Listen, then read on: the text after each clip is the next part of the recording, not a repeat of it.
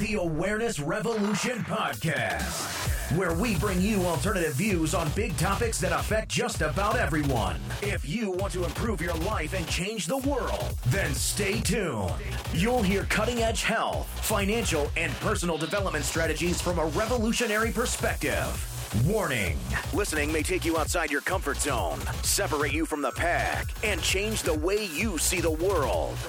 Here's your host, Jeremy Kinney. Welcome everyone. Thanks for watching another video on the Awareness Revolution. Today I've got a great treat for you. We've got the one and only Dayna Martin in here today, and we're going to cover a good range of topics and topics I've never covered before on this channel. So let's start it off and get to it right away. Dayna, thank you so much for doing this. I appreciate it. Could you tell everyone a little bit about who you are and what brings you to Anarchapulco? Okay, well, thanks for having me, guys. And I really have connected with both of you since I've been here. It's been so great to meet you, and so I'm so happy to do this interview. My name is Dayna Martin. I'm an author and an advocate for something called Radical Unschooling. It's also known as peaceful parenting. I had a talk here. I've been in Acapulco for 4 years in a row. Awesome. Since the beginning, they've invited me. This is my 4th year, and man, is it huge now. It's enormous. There's so many people. But the talk I did was called Breeding Freedom, How Control Kills Childhood. And so what I shared about was the difference between an authoritarian parenting paradigm and a partnership-based one, and how to model peace and respect to kids, ultimately. That was the underlying theme of the entire event. So I'm happy to break that down for you if you want to ask me specific questions. Yeah, well, I think maybe for the audience, they would really be interested in hearing what you were saying about basically like the business of being born, the difference between the C-section rates and the prices and stuff like that. Yeah. Well, partnership with your child and peaceful parenting starts from the very beginning, and I don't think most people realize that. So one thing I love to share with people is that hospital birth is a real kind of conspiracy. It's a business. Hospitals are businesses, and all these people that are there are getting paid to be there to make money off of you, essentially. So certain things are really pushed, and you need to be in a situation where they want to rescue you and use all these interventions to rescue you. So it's a place to have a highly medicalized birth, not necessarily a natural, peaceful birth. So I could share about that. In the U.S. right now, I think the C-section rate is over 25%. I think it's almost like 45% here in Mexico. It's really high in Mexico. And the reason why is just because, for one, women are afraid of birth. I mean, one thing I was saying during my talk, and I don't know if you had this experience, but when you find out you're pregnant for the first time, women can't wait to just petrify you, to outdo each other. Oh my gosh, my labor was 50 hours long, and the baby had to be pulled out of me with forceps, and then they had to resuscitate. And the scarier and more painful and more long and traumatic it was, you win. I think it's weird. From a young age, girls are told that birth is going to be painful and terrifying. It's almost like how we want to imprint a little birth control, it's going to be bad, so make sure you don't get pregnant. And then you finally get there and you want it to be a happy, enjoyable experience. And it turns into something out of your control that you end up giving up your power, and your experience is totally different from actually having a natural birth and feeling like, I went through that and I came out on top, and that was really empowering. And that's what I found from my home birth. You really do come out feeling like you just achieved something that is like a rite of passage. And that was a big part of it for me. And definitely. Yeah, hospitals are too much into liability, and they just want to, stay to their schedules, and that's not how natural birth works. And it's really not, they're too afraid of liability issues. They're afraid of covering their asses is number one always, and making money. So the health of the mother and baby, they make seem as though it's the most important. But it's really about them and covering themselves. And most of the decisions, so they don't get sued, aren't the healthiest for mothers and babies. And one is a C-section. If they can say that they've tried everything to save that baby, a C-section is the ultimate thing to save a child in that view, and in a law, liability kind of view. So when they have had a C-section, they have tried everything, they've done everything, and they're all set. So they really are quick to jump to surgery with any little variation, because they're I don't want to get sued, I don't want to get in trouble. So I think you have to kind of understand that going into it, that the chance of you having a natural birth is extremely slim. Right. And they are all about intervention. You know, their procedures go by certain rules, and if they don't intervene, they're liable. And when they do intervene, they mess up everything. And like you were explaining about Pitocin being a completely unnatural contraction of the uterus, it's very painful. It sends the baby and, you know, mom into, you know, crazy vital Distress, signs. right. Yes. And then they come along and they save the day with the C-section. Right. Then you're thanking them, like, thank God I was here in the hospital. Thank God. If I can't even imagine, I could have never had a home birth. I would have died. Yeah. And you can understand why people are manipulated to believe that. I think compassionate understanding is key, because when we get super angry about these things, and you really promote it in an angry way, like I can say it to this group that hospital birth is a total conspiracy. But if I was to say that to like childbirth students that I have, or just out in the mainstream, people would be like, this lady's crazy. Yeah. So the way I approach it is kind of, when I'm speaking to the average person, is that they mean well, they're well-intentioned, but this is really what they're focused on. And so I think it's important to know your audience and how to speak about it. So you were a doula, yes? I'm a doula, yep, and a childbirth teacher. I've written a book about birth, yep, and I'm also a midwife. Are you? Okay, you're hired. Yes. A midwife For our retired, next so... Not really? Yes. Cool. And when she was pregnant, we were telling people that we were going to have a home birth, and people were like, I would be afraid to have my baby at home. I'm like, we're afraid to have it in a hospital. Right. It's such a different paradigm. Exactly. Yeah. And there's so much else I wished I would have said when I was up doing my talk.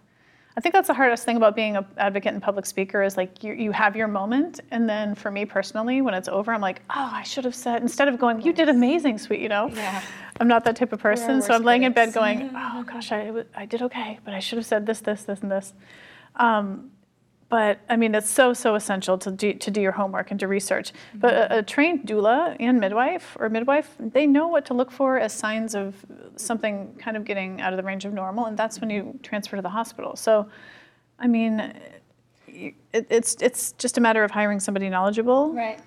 And I remember when my midwife showed up at our house on the night of the birth, she came with oxygen tanks and a whole bunch of gear and a birthing tub, and she said, we can pretty much do almost anything outside of surgery and, you know, most, you know, serious medicine and stuff, but they came well prepared. It was not some, you know, little, I don't know how to describe it, what I imagine. Right, it's very medical and professional, and it was still comfortable. And when I was panicking, you know, in that state where you're hitting the point where you wonder if you can go on, it's like, oh, I'm so tired, and all these things, and you're starting to worry, and you look over, and your midwife is crocheting a hat. And you're like, well, she's not freaking out, so I'm pretty sure everything's good. That is so important. It's so essential. In fact, during that time when things get really intense, right before pushing, if a woman starts to kind of freak out, I know that's transition, and because that's normal. Like 1 in 4 women really kind of lose it, and just get really panicked. And it's hormones. It's the realization that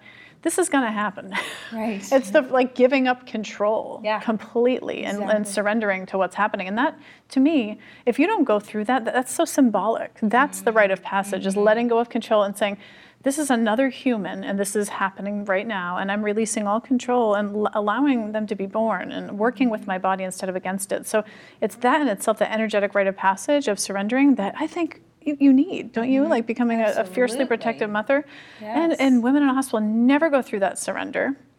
So the hospital basically stills that moment, that whole process from mothers, and then a lot of times they take the baby away right away. Like for example, when my brother's daughter was born, the doctor, shortly after my brother even held her, the doctor took the baby from his arms and started walking into the other room. Luckily, he knew enough, for me. He was like, "Where are you taking her?" He said, "Oh, I'm just going to give her vaccines." Wasn't even going to say anything, and the baby was crying, so we grabbed the baby back, like, you don't just take my newborn baby off in the other room, just like... So and then she stopped crying. It was so sweet. Yeah, stopped crying as soon as my brother took her back. And I mean, so you've got to deal with that, and you've got to deal with the increased C-section rate, and, the way that I think of it is that, like the saying goes, when you're a hammer, everything looks like a nail, and you've got a bunch of surgeons in there, and it's convenient. They make more money. They have reduced liability. It's a business decision. Exactly, and so you can't really blame them. They're doing what you're paying them to do, but most people don't know what they're paying for. Well, and they're trained surgeons. They're not Exactly. trained in natural birth. They're trained Exactly. for emergencies, and most births aren't emergency situations. I read once that a OB, like a surgeon, a doctor, and even nurses in a hospital get about 15 minutes training in all of their studies on natural birth. Wow.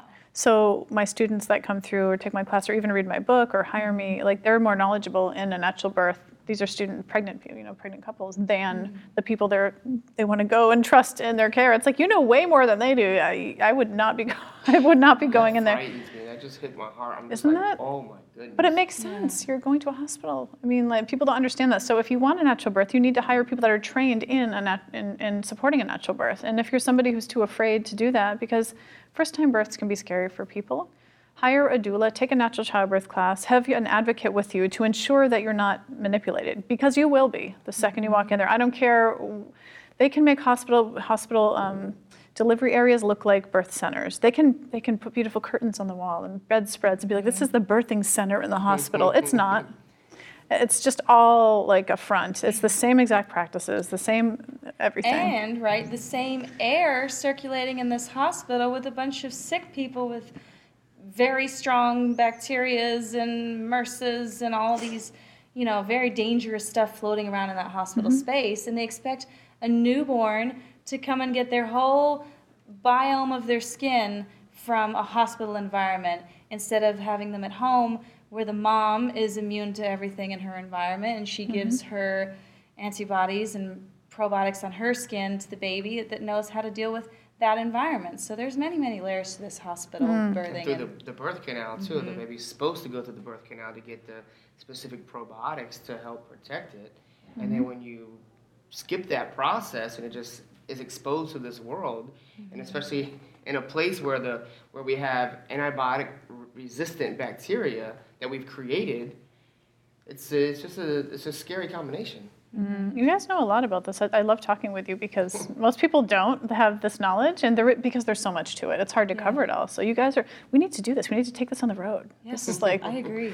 We could all fill in the blanks for each other, but all of that's so true. And when a baby's unmedicated, it helps itself be born. The baby actually works with the mother in partnership and pushes off with their feet as they're coming out.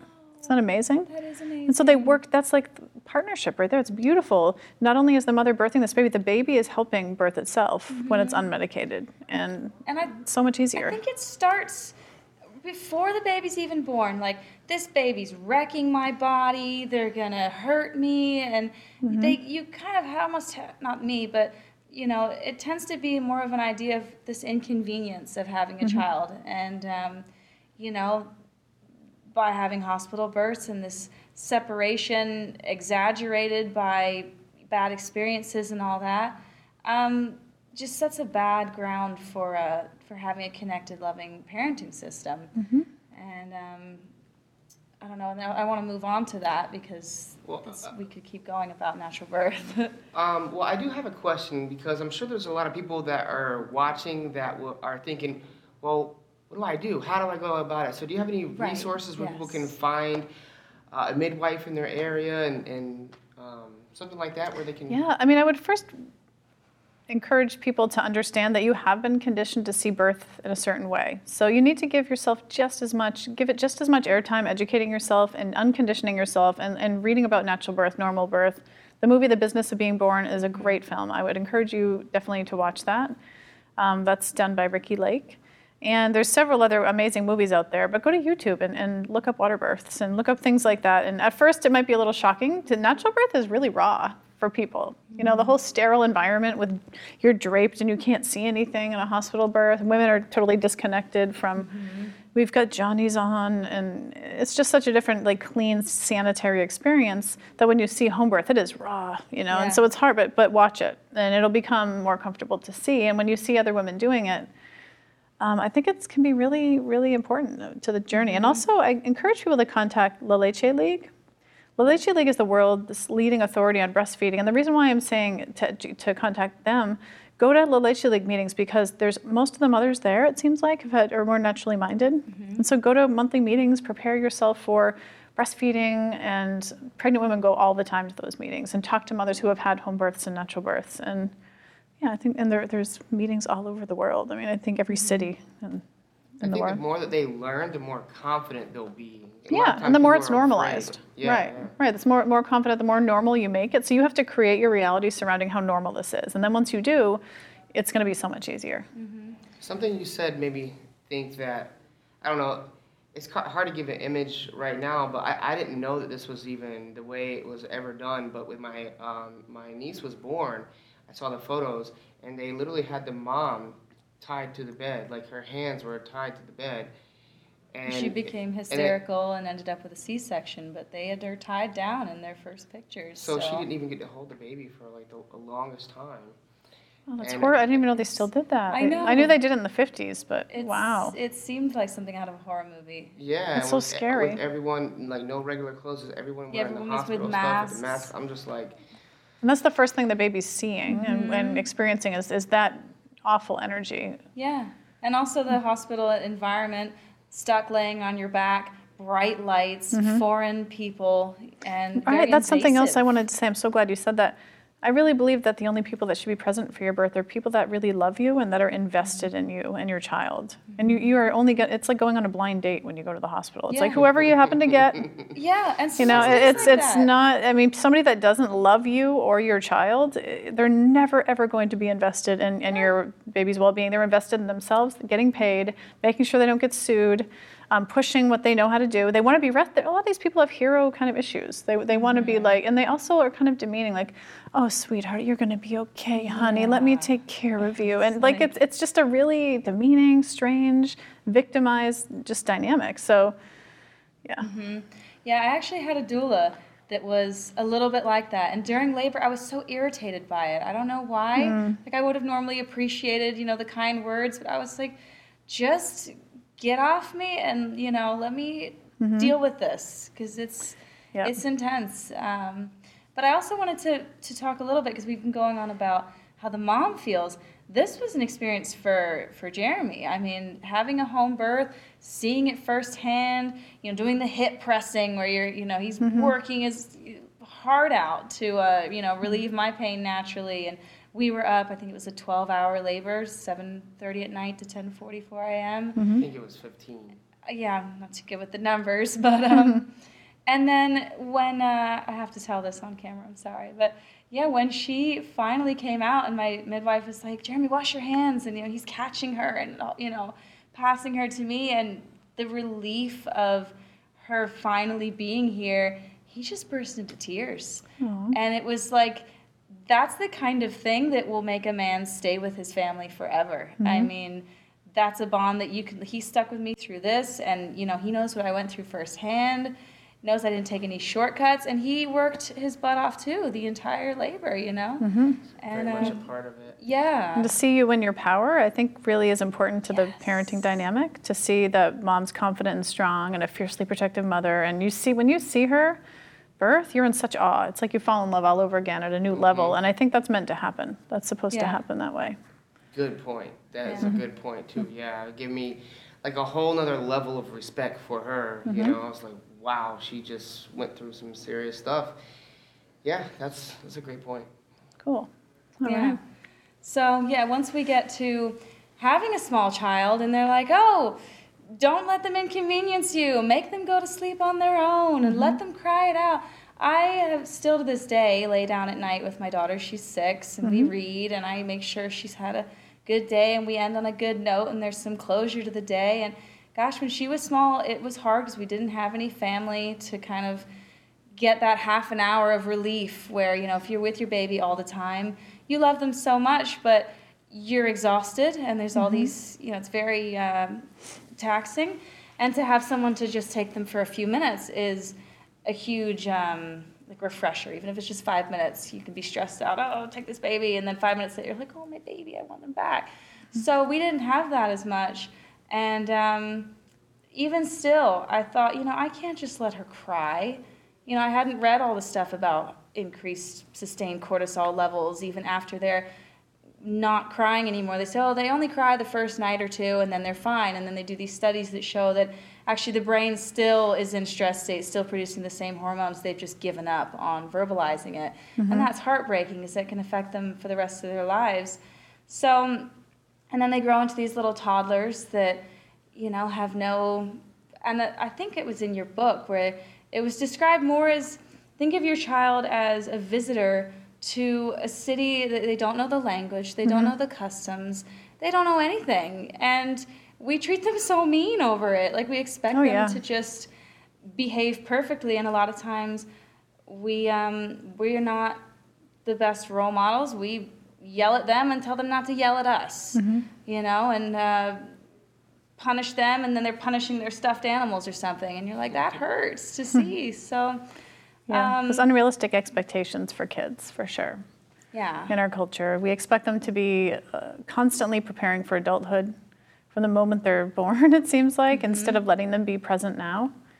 It's like the equivalent of, and I said this in my book too, if somebody made you sit, all day, every day, preparing for retirement, I mean, how fulfilling would your life be? So we're like always in that mindset of preparing kids both at school and at home with parenting for kind of in a fearful state that if I don't nip this in the bud now, they're going to be so screwed up when they're adults, though they will never function properly. If I don't force them to cry out in a crib, they're never going to know how to sleep. If I don't separate them now, if I don't wean them early, they're never going to, which is all lies. They will when they're completely ready. Kids are designed to be dependent. They're supposed to be, and when you meet those dependent needs, that's when they become independent later, stronger, earlier than kids that are forced into independence before they're ready. Right. Which is a big deal. And we have noticed our daughter isn't clingy or needy, When we go hang out with a group of people, she's gone. She has no worries about, whether I'm going to be there or not. She's totally comfortable, and we get lots of comments on how she's so social. She speaks to me like, a fellow adult, She will hang out with a, group of adults and just be part of the conversation and stuff in her own little way. And for a 6-year-old, it just blows people's minds to see that. I would love to hear about the unschooling concept, what it is and where did it come about, because we heard about it from you first.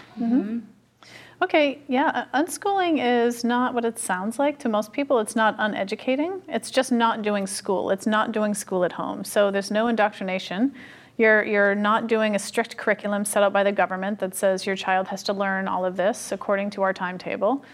Education is really important to unschoolers, but it doesn't come before the solid foundation of connection and family and pursuing your passions together. So instead of it being the goal, education happens as a side effect of living a rich, full, exciting, connected life together, all learning in your own way.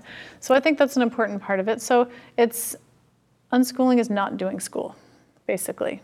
But it's a very hands-on role, and it's not for the lazy parent. It is something that you need to really be invested in. Facilitating your child's learning, you need to be ready for that whenever they're interested in something, because we're so misled to believe that there's certain windows of opportunity to learn something, when in fact for kids, and you don't want to miss that window of opportunity for reading. It's at age 5, and their brains, the way they're developing, and that's not true. The window of opportunity is when your child tells you they're ready, or that you can tell they're ready for something. So being in tune, and when your child has an interest, bringing as many resources into their lives to learn and grow from based on that interest is really important. So my kids have never done a workbook page in their lives. They've never done any formal schoolwork. They've never gone to school. But yet they all know how to read and write, and they're all very happy. The 2 oldest have their own professions, and I have 4 kids. I don't think I mentioned that in the beginning of the interview. I have a 10-year-old son, a 13-year-old daughter, a 16-year-old daughter, and an almost 19-year-old son. 2 boys and 2 girls. And Devin, my oldest, is a professional blacksmith, completely self-taught. I mean, we had to facilitate. I gave up our huge, I wouldn't say it was huge. It was a pretty good-sized woodshed outside for storage, and he needed a forge. So I remember spending 2 days just dragging out everything out of that and throwing it onto the trampoline to bring to the dump, because we never used most of it. And he turned it into a forge. He spent weeks building out there, and he built the actual forge inside the forge. It's weird. They call a forge that you actually blacksmith with, with the fire, a forge, but then the building that you're doing the forging in is also called the forge. Interesting. Very strange. Anyway, so he built the forge inside the forge, and he has his own store on Etsy. And he's also a game developer now, so he was just hired by an anarchist, actually, Nice. to make educational games for kids, and he's loving that and getting paid very well. So he's completely self-taught Yeah. in that. I do remember reading about how learning to read and do math is a developmental state of the brain, like learning how to walk. One day they just get it. And if you try to teach them to read before their brain is at that point, and they aren't as, fast at it as they should be, then they're labeled as dyslexic or, For learning, all the many- learning disabilities. There's so many labels now, isn't yes, there? and then they grow up identifying with this label, and when they do get to the point where they would be perfectly able to learn how to read, they already identify with this label and they don't fully express themselves, and that's so damaging. Very much so. One of the first things I hear people say when I mention unschooling is that you've got to send your kid to school so they can get an education. And my response always is, well, she learned how to walk without any school. She learned an entire language without a day of school. So obviously they can learn outside of school. And you're ahead of us. You've got more kids and they're older. I mean, is there any drawback or any sign that your kids were maybe don't have the social skills or don't have the education? Because I'm sure that's the main thing holding the average person back. No, I mean, I definitely don't think so. I think it's important for unschooling parents to realize when you step into this life, it's about supporting your child and whoever they're going to become. And I think we have to let go of any ideals that we have, because a lot of times this could be another way for people to kind of control their child on a path that they want them to be on. If Devin was my only child, he'd be the perfect unschooler. I'd think that I created this amazing human, because he's very much into everything natural, and he makes looms and makes clothing for. He's just an incredible human. Tiffany's incredible in her own way, but a lot of people may not value what she does. I have to let her become who she's meant to be. She's a professional model. She's into name brand stuff. She likes nice things. I'm kind of crunchy and hippie. I don't know where that came from, but she's just who she is. And so I think that it's letting go of expectations, letting them become the people that they're meant to be as human beings, and not your ideal outcome. Which is also the opposite of the way the school system is, where it's like a manufacturing plant where they're all expected to come out the same at the end of this pipeline. I think that's the key, is not controlling and supporting, because their happiness and who they are meant to be as individuals and their process to learning and getting there, if they're loved and supported and not judged, and you do the inner work necessary to accept whatever their interests are. I mean, Ivy, my 13-year-old, she's into horror-like makeup. Luckily, I've always been into kind of heavy metal and kind of dark, horror movies. So for me, that's ultra cool. But I bet for some unschooling parents, they'd be really wigged out by that. Ooh, this is a really, and some other people that don't value it, from looking from the outside, might judge it wow, look at how much the screws. I've had people write to me about Ivy. How can you let your daughter listen to Marilyn Manson? This unschooling is crazy. Look at the outcome. Look at the pictures of this child, because she's really goth, and so she looks like a stereotypical bad kid. Interestingly enough, I have to tell you that all of her goth friends, they all go to school, and they are all troubled kids. So typically and historically, a certain look might put people off of the philosophy, but she is the most kind, loving human I've ever met, and the most generous human being. On birthdays and Christmases, she saves all her allowance and buys everybody gifts. She's an animal advocate hugely.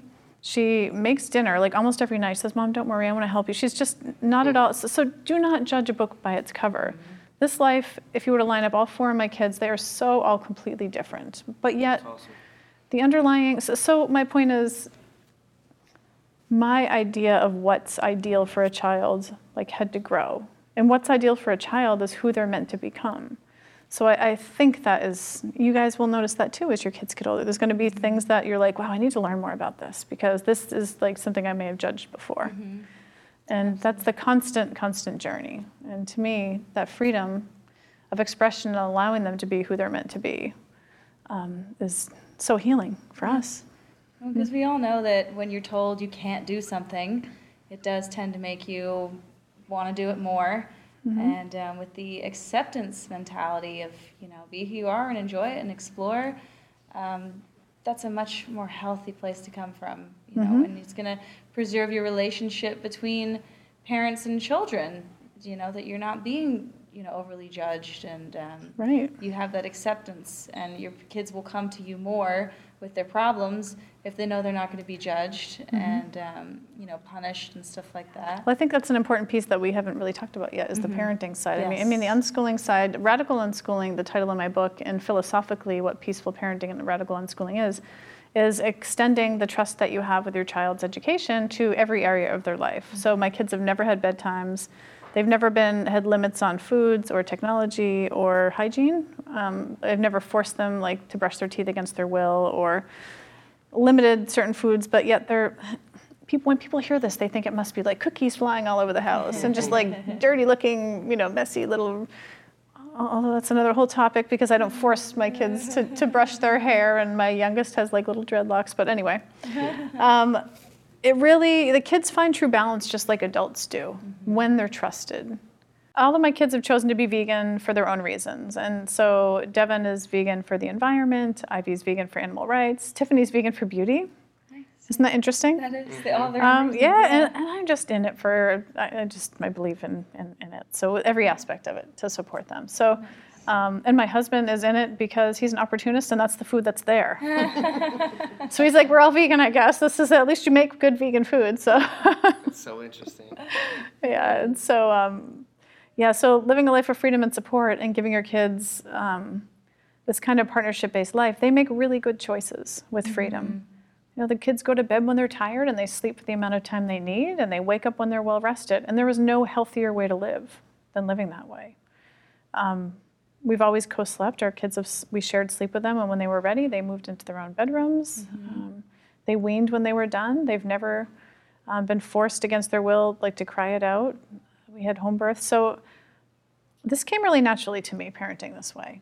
I didn't even know it was a thing, actually. I really wish that's the way I would have been brought up, because I would have fit really well into something like that. And I was the opposite with school. I was just all of it. My parents, I ended up having to gain my independence because my parents, they couldn't rule me. So I was just always anti-authority, and so eventually my parents just gave up, and I was allowed to do whatever I want, and then we met a little bit of peace. But still, then I had the government coming after me for school. But what do you do when your kids are doing something bad, and particularly when it's something that could endanger them in the future? Yeah, and I kind of wanted to add to that, when they're too little for reason. And, you want to be respectful and each one be allowed to do their own thing, but where do you find balance with all that? Well, if your child's too young for a reason, you need to be present. And rules are a replacement for being there. And in our culture, we give rules to try to keep kids safe because it's more convenient than being present with them to ensure their safety. And so it's hugely important if they cannot. People ask me all the time, would you let your kid run across the street? I'm like, I would hold their hand. I would be there. If they were too young to not understand that a car could kill them, there's no way they'd be out alone, ever, without me by their side. And so it's really common sense in that way, where people are just like, yeah, but what if this? And it's presence is everything. Yeah. And see, not everybody is willing to do that. Parenting is not something that's put to us in that way. It's we put a bunch of rules, and then if the kids break these rules, we have to enforce them with punitive discipline. We spank them or hurt them to try to get them to obey these rules, when in fact it's so damaging to do all of that when all you have to do is be there. It's not always easy to be, though. So say I struggle with we're somewhere my daughter's really enjoying herself, and it's time to go. I've stayed as long as I can. I've gone with it. And it's time to go, and it just breaks her little heart to leave. And, she will tantrum and sometimes lash out. I mean, not so much these days. When she was smaller, it was a complete disaster trying to leave the party, and very embarrassing, because we have never really punished her in a way that she's fearful to act out. And so it's very awkward and uncomfortable when it's in front of, these judgmental people and your kid's freaking out and flailing.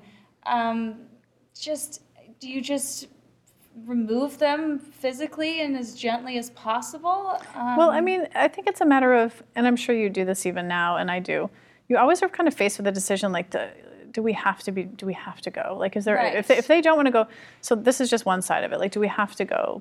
well, I guess I could reschedule that, or I could always call my mother and ask if she can give us a couple more hours. Like there is so much flexibility on our parts as parents. It's really rare that we absolutely have to, but if we do have to go, Right. because her needs matter as much as yours, and I think that's an important thing, but your needs are important too, and obligations come up, and those things happen. So if that's the case, freedom is about giving children the right to express the full range of human emotions they were born with. Right. So she's a human. There's times she's going to be sad and pissed off. And that is, without it, you can't let it like totally devastate you, I think. And I think what happens is we make it about like, I'm a bad mother. And I know I've gone through that, where your kids are unhappy and instantly you blame yourself, or it triggers insecurities. This isn't about keeping kids happy 24/7. That's controlling. That's true. Honestly, and I think that's something we all have to work on. And it's something in the beginning we think that like, yes, kids are much happier. They cry so much less. But then we beat ourselves up when they do show signs of sadness or disappointment, because we're like, oh God, I'm doing something wrong. They're not blissed out all the time. I had to really learn and come to realize that that's not the goal. Right. The goal is to be like really true, authentic. And if you really did have to go for whatever reason, an emergency came up or something, empathize and just be like, I get it, honey. I really wish we could have changed the appointment here and we didn't have to go. I hear you, sweetheart. Like, you empathize, you don't try to control. It's hard when you know people are judging you, but you also have to have empathy that they're looking at everything through a different filter. They're looking at everything through the authoritarian paradigm of obedience and compliance, not that your child has a need and they're upset. So they're seeing bad kid, what a bad, obnoxious brat. But they're looking at it through that filter, and it kills you because you know that that's not who your little girl is. Well, and I think too that the ability to not respond in kind, like when they're freaking out and angry, you want to kind of just lock them down because that's what your parents did, and that's the natural response that you've been programmed with is, I need to control this situation and get mad about it too. And once you do that, then you've got this once you meet the war of anger, wills, and to be able to find that calmness of understanding. And there's a really great book called The Whole Brain Child. I think it's Peter Siegel, and he talks about how the brain isn't emotionally interwoven in the upstairs brain and downstairs brain and left hemisphere and right hemisphere, and how to teach them how to, be able to deal with their emotions, and that they're not bad for having emotions, and how to, embrace that kind of thing. But that has been the biggest struggle for me is I will end up being like, oh, well, we can push this back, and I'll say it's time to leave. No, I don't want to. I really don't want to. So I end up being sort of the pushover where I'll do everything I can. And by the time I get to the point where we really have to go, babe, it's like 1 o'clock in the morning. Like, I'm having fun too, but it's, time to go. By that point, she's like, well, you've found all these ways to keep us here all this time, so can't we just stay here again? Like, and she'll still ask, like, yeah, can we stay? And I'm like, well, how do you find the balance between pushover and working with them? And I think you have to check in with yourself when it comes to stuff like that, and I've been in that situation too. I think our parents' voices come in our heads, and you want to say to her, there's part of you that wants to say to her, do you have any idea how grateful you should be that I pushed it to this time? Right. And you're being ungrateful. And so we're triggered because we're being so much more compassionate than what was done to us. But they have no obligation to be grateful for a life that is their birthright, of a parent who is kind and natural and nurturing and is willing to meet their needs, right? We think they should be grateful for not being abused, and in turn be more obedient and more great, but they don't. It's like this mental thing. So when you realize that, oh my God, I'm getting in that mindset, she doesn't have the capacity to understand, it's not her fault she hasn't gone through the life I have, and that she doesn't have that gratitude because she has no contrast. That's when the inner work comes, and when we really have to do ask ourselves, what are we feeling right now? We're feeling resentment because she doesn't have any clue in that moment. We're feeling resentful that she should be like, this is the fantasy, Mom. You've pushed it for 3 more hours. Thank you so much. Let's go. You're right. You've really sacrificed so much so I could enjoy myself for 3 more hours. And you know what? I have to say that there will come a time where she will be like that, but she's still little. So again, what's age appropriate or whatever label you want to give it. Understanding that altruism and compassion come in time. And also not getting angry and just being like, dude, I'm sorry, we have to go.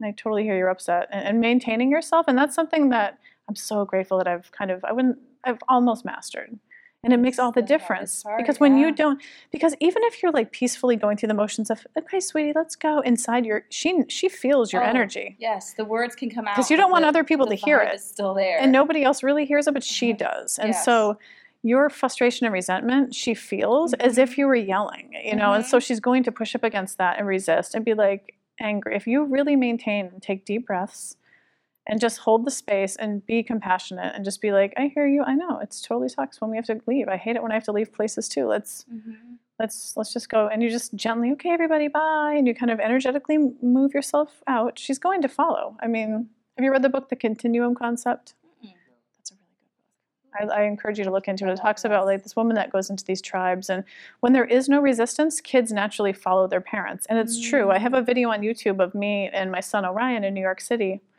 and how I didn't even need to hold his hand. He just followed me. And it was kind of like a little experiment. Natural. Like a horse, a baby horse. So you don't even don't announce the big announcement, 5 more minutes, 3 more minutes, we're leaving, we have to go soon.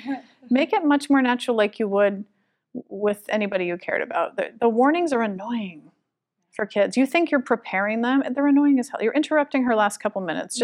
It's more like respectful, for example, to just be like, okay, we're heading out, guys, I'll see you soon, and come on, honey, I'm leaving. You just kind of gently make it not such a big deal out of your fear that she's going to resist, because it's your fear that's making you be like, okay, what's a peaceful parent? This is going to be hard. This was hard last time, so I better give her 7 warnings, and then... And as soon as their resistance comes, I feel you panic. You panic because you're like, everybody's watching me. I want to say the right words and not let this progress, but it's such a hard thing to beat down and to fight off that instant, like, oh, it's fearful. You're fearful because you don't want people to judge you, and you know that the last time you did it, it didn't go well. Yeah. But I'll tell you, it's not always the case. I've definitely felt that before, and it's you that has to change. Yes. There's no secret trick. It's just doing less and getting less upset and making it just matter of fact. And it's so much easier. Yeah. Because it is a matter of fact thing. It's not it's not that big of a deal. You're leaving somewhere, and Well, one of the last things. Sure. Within a family group, when you're living this lifestyle of everyone gets treated with respect and their needs are all acknowledged, how do you live on a day-to-day where everybody's, and you have a bigger family, we each have us 3, and we struggle with, who wants to do what and when. We have 7 now. Strategies? It's crazy. Yeah? Well, Devin, my son's girlfriend, moved in with us. And he's almost 19, and she's also unschooled and was parented this way. Oh, wonderful. Wow, cool. Wow. So now we have a really big family.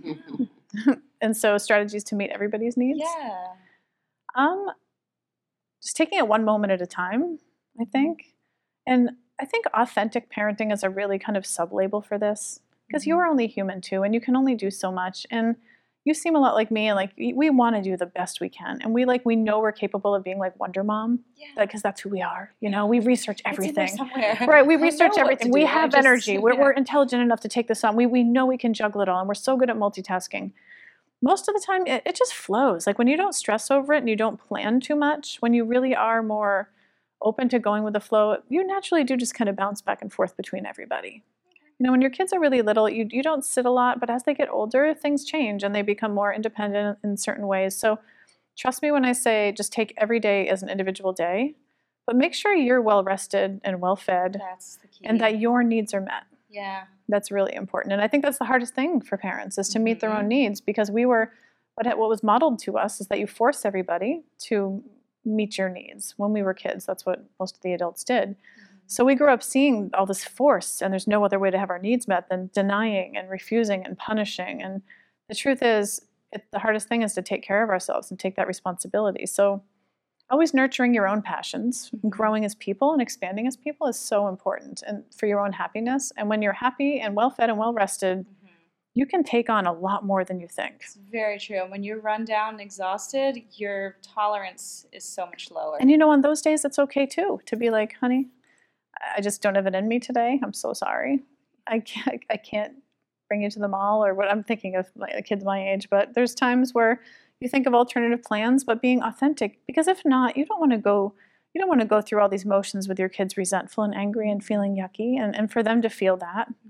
So it's okay to just say, I'm just not into it today. I'm not feeling it. I'm so sorry. And I'm really happy to bring you tomorrow. Yeah. And then letting them have the full range of human emotions to that. Most of the time it'll be like, all right, because they trust you. Sometimes it might be like, come on, Ma, please. And then you're faced with, oh, I didn't know that they were meeting somebody there. So then it's more problem solving. Okay, well, I could ask my neighbor. They're going that way. Maybe they can take her and drop her off. So what I'm saying is, just go with the flow. You get more creative too. Exactly. Because sometimes you don't know kids' reasons for something, and then you hear the insistence and why, and that does change your answer. Mm-hmm. So I hate when I hear, like, you have to be consistent, and when you say no, it's no, and when you give an answer, you can't waver from that. It's so frustrating. That's not true, and it's not reality. More information about it, right? And then you're like, okay, I get it. I didn't realize that so and so was being dropped off at the mall at 2. I didn't know that was part of it. So now we need to, like, let's work together, okay? So that's a big part of it, but I think that we're so conditioned to, like, feel like we can't do that we feel weird about it. Mm-hmm. And so just don't. Don't feel weird about, like, meeting your kids' needs. So be consistently loving and consistently caring and willing to be flexible. That's where the consistency needs to come, not in your orders, in your demands. So I'm really glad that you came because I certainly see why they wanted you to come here and they brought you here from the beginning. And because it really goes with the anarchist view of no one having the authority to inflict violence on another person, mm-hmm. No one basically being a master, another person being a slave. And I think it's more obvious when it comes to us in the government, but it's less obvious with the people that we love the most, our children. Mm-hmm. And if we're going to change the future, we are all born, we all have parents. So this is something that affects every one of us. And while we can't change the government, we can change how we raise our children. Mm-hmm. So you did a great job at your speech. I mean, thank you. I'm glad that I'm glad that you were here because when she heard that you were going to be here, she was excited. It's awesome. From that moment on. So that's so nice. I'm glad they invited you out here. Awesome. Before we go, will you tell them again your books, the best place to buy them, and the best place to learn more about what you do? Sure. I have a website, daynamartin.com, DaynaMartin.com. I also find me on Facebook. I post things there all the time. It's a great way to connect with me. I have a book. You can get my books on my website or on Amazon, so you can read more about them there. And our family also has a YouTube channel called The Sparkling Martins, and there is probably like 60 different interviews I've done. We've done a lot with TV, and so all our TV stuff's on there. We've done just really fun family challenges, and then I vlog, so you can see firsthand what our lives are like.